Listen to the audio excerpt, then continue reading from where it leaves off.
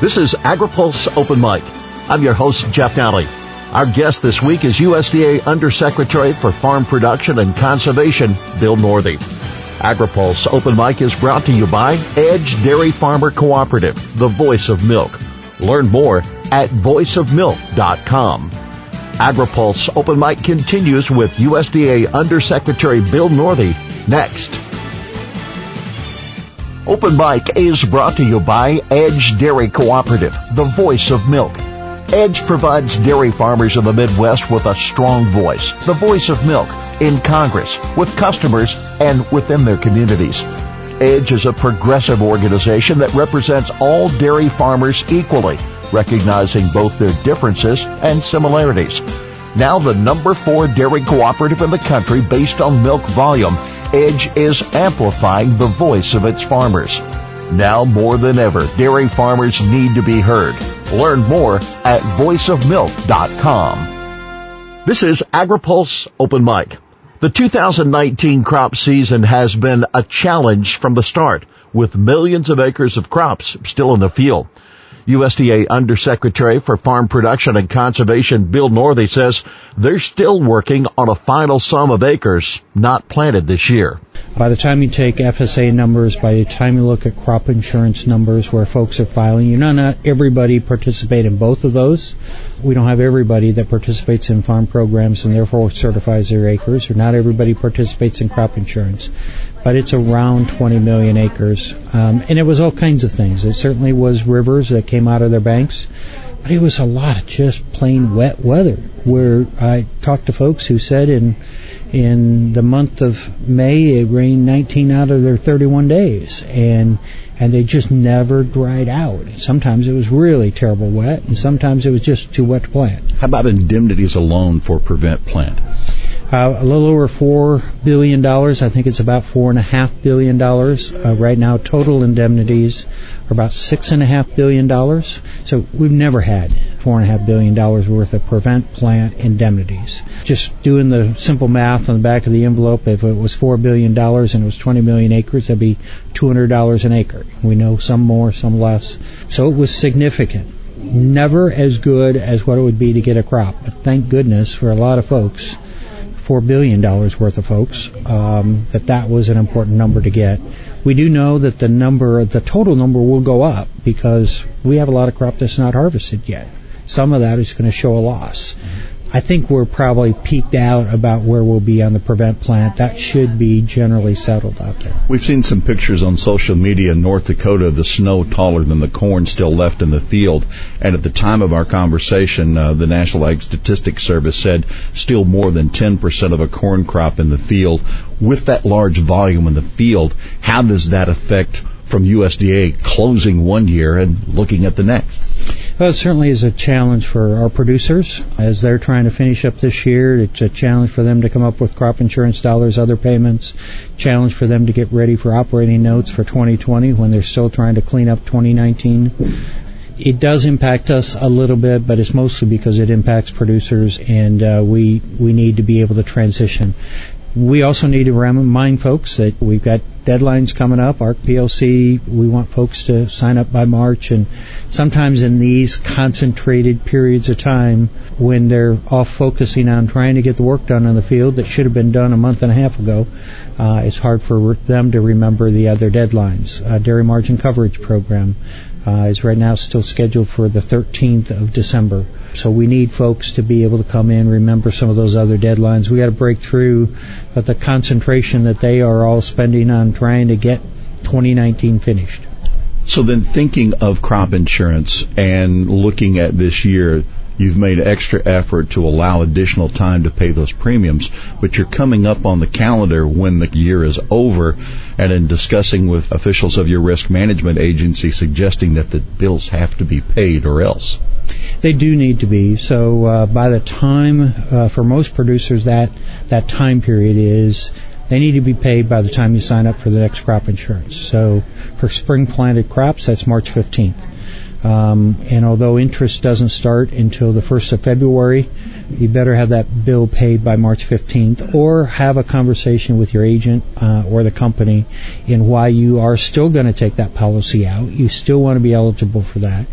and that you'll make somehow an arrangement to be able to make that payment later. But right now it's important to be able to get it paid by the 15th of March or that next sign-up date for the 2020 crop that you have. Talk about the sugar beet producers. What help has been done? What efforts are underway to help that segment of the farming population? It's easy to look and understand that you got frozen ground and beets are out there and they can't take frozen weather and the harvest is done. But there's an additional impact that happens in sugar beets because these co-ops are co-ops, truly co-ops. And when you process the sugar, if you only have 2/3 as much sugar as you should have, the fixed costs from that plant are still there. So you end up not only impacting the people that were not able to deliver, and they have some crop insurance to be able to fall back on, but because the profitability of the plant is so much less because you still have to cover overhead, the beets that did get delivered get a reduction in value from that plant. And so we're trying to figure out ways to analyze what that is, maybe look at the co-op as if it was a grower to understand how we do that. Crop insurance will step in where a person has a lack of yield, and that works. But it doesn't necessarily step in where a producer has a lack of price and you had a good crop delivered, and so we've got to figure out if there's other ways. So right now we're still working through exactly what that looks like. With proposed timetable?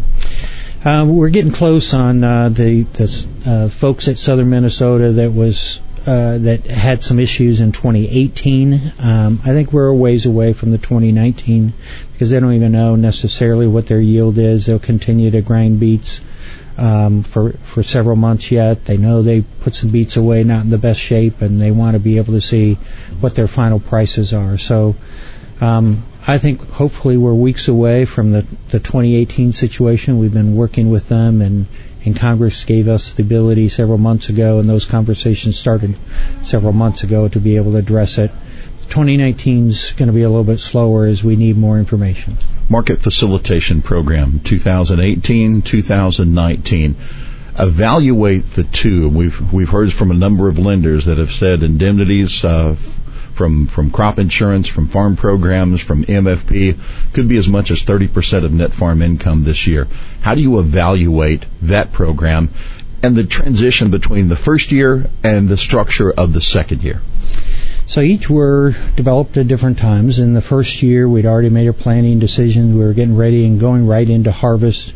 I think it made sense to have it respond to how much crop you actually had and were impacted.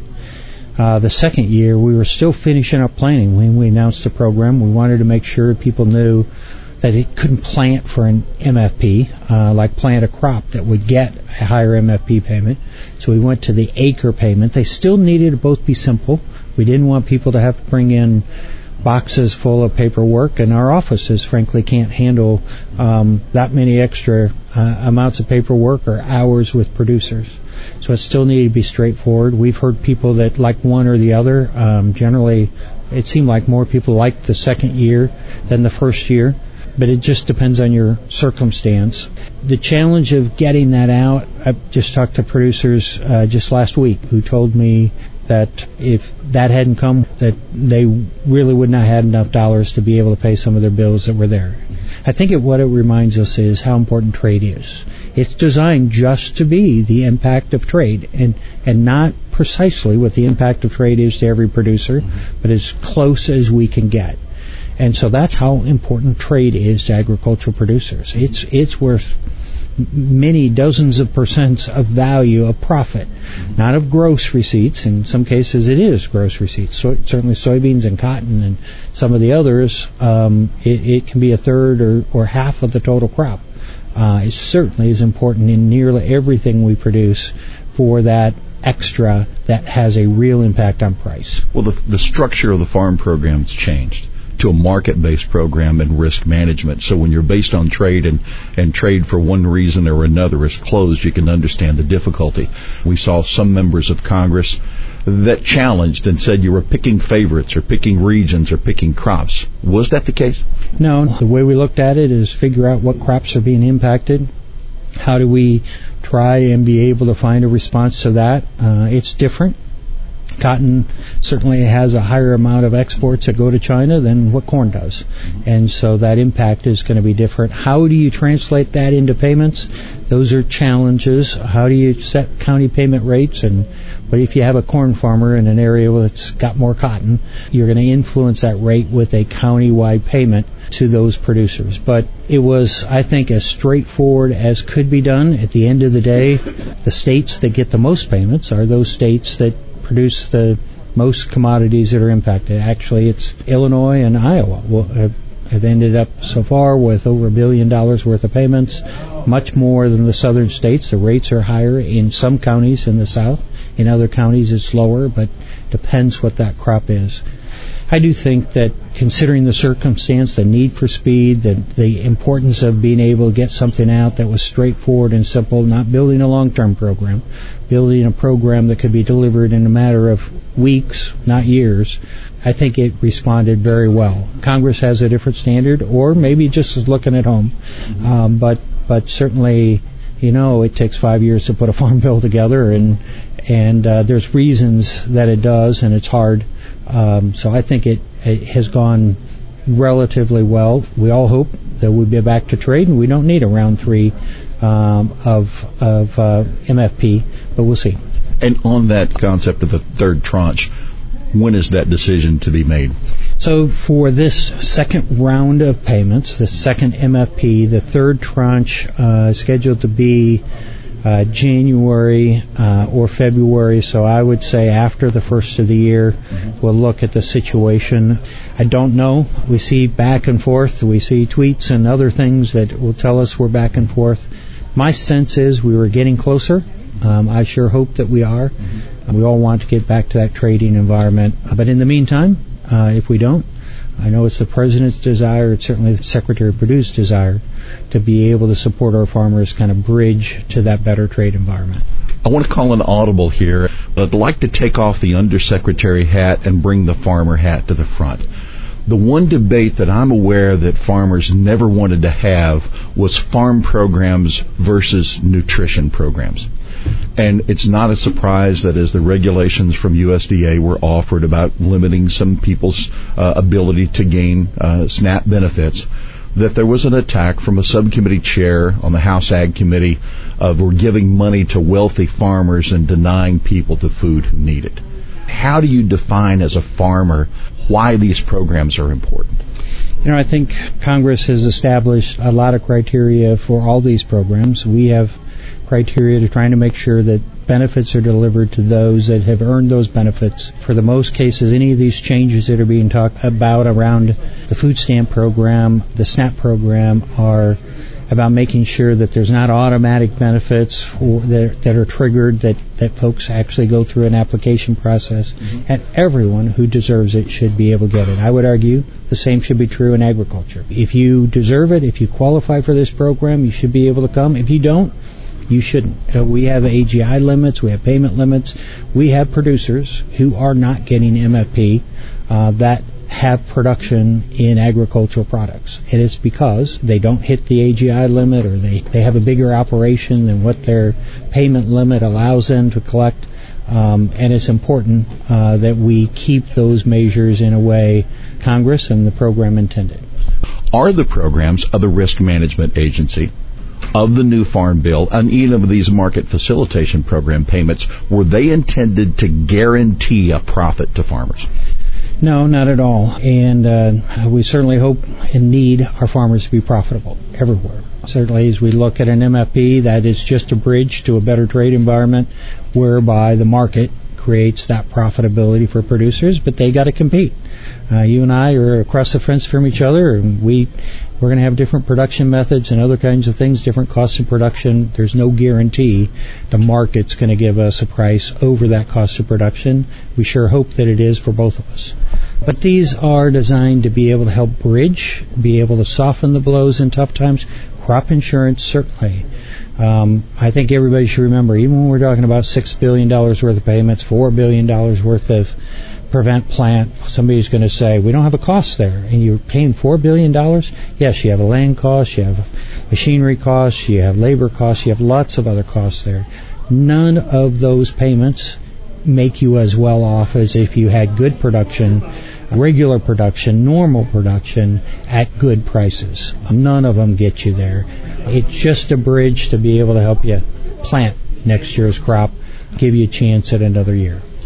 Conservation Reserve announcement, first time in 4 years. Process for that, total number of acres for that, and any particular figure by the states.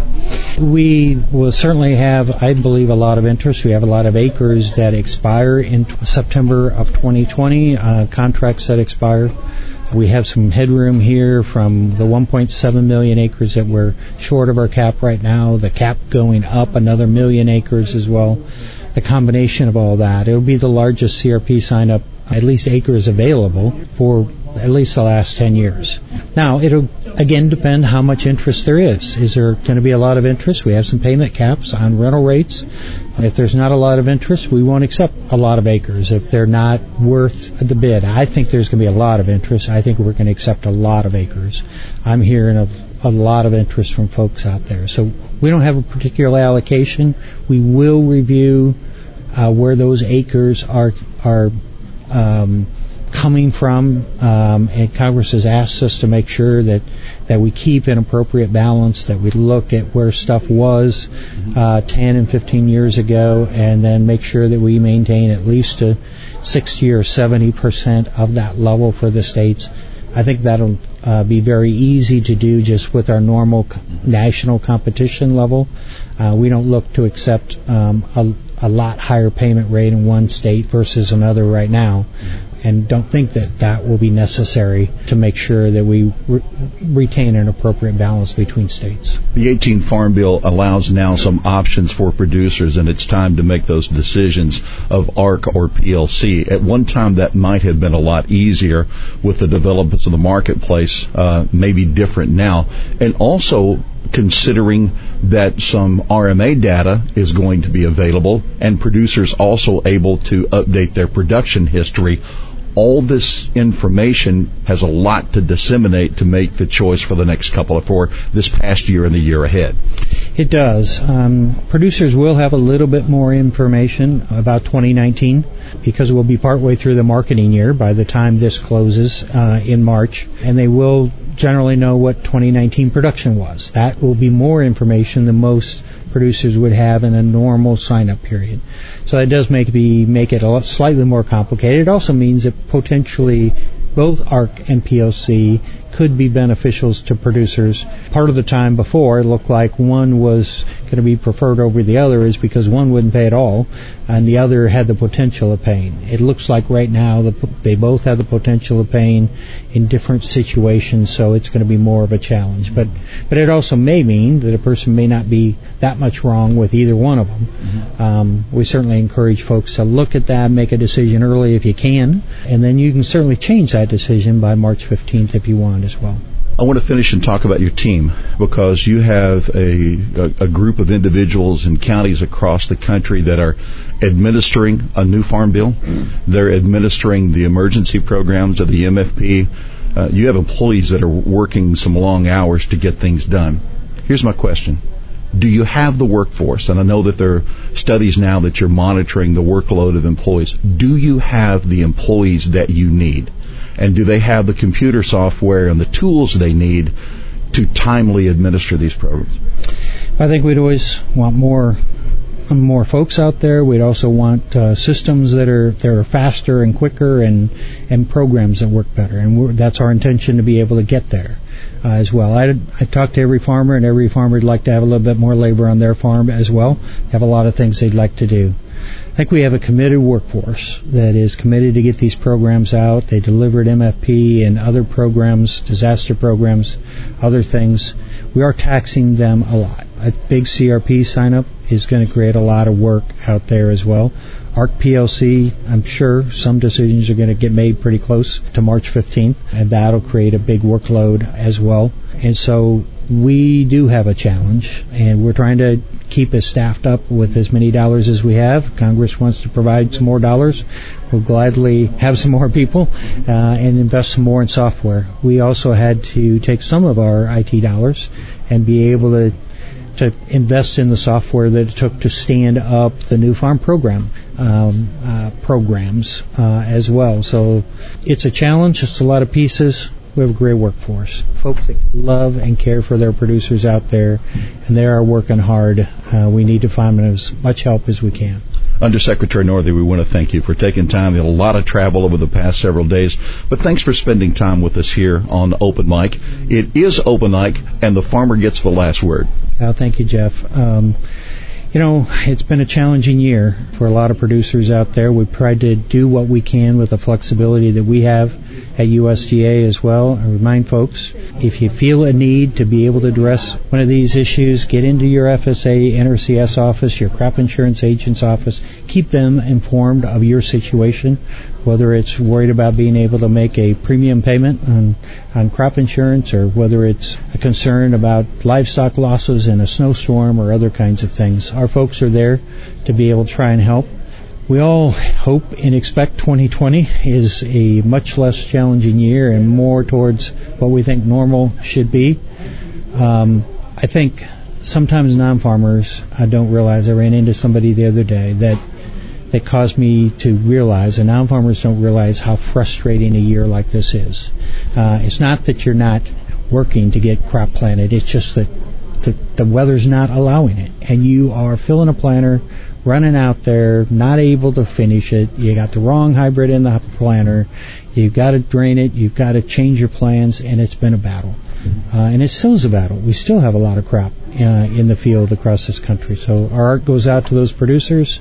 You got a friend in your local offices at FSA, NRCS, your crop insurance agent. Find ways that we can help. Certainly, we're all wanting a lot better things for our producers in 2020, and we're certainly going to do everything that we can to make that happen. Our thanks to USDA Undersecretary for Farm Production and Conservation, Bill Northey, our guest this week on Open Mic. AgriPulse Open Mic is brought to you by Edge Dairy Farmer Cooperative, the voice of milk. Learn more at voiceofmilk.com. For AgriPulse, I'm Jeff Nally.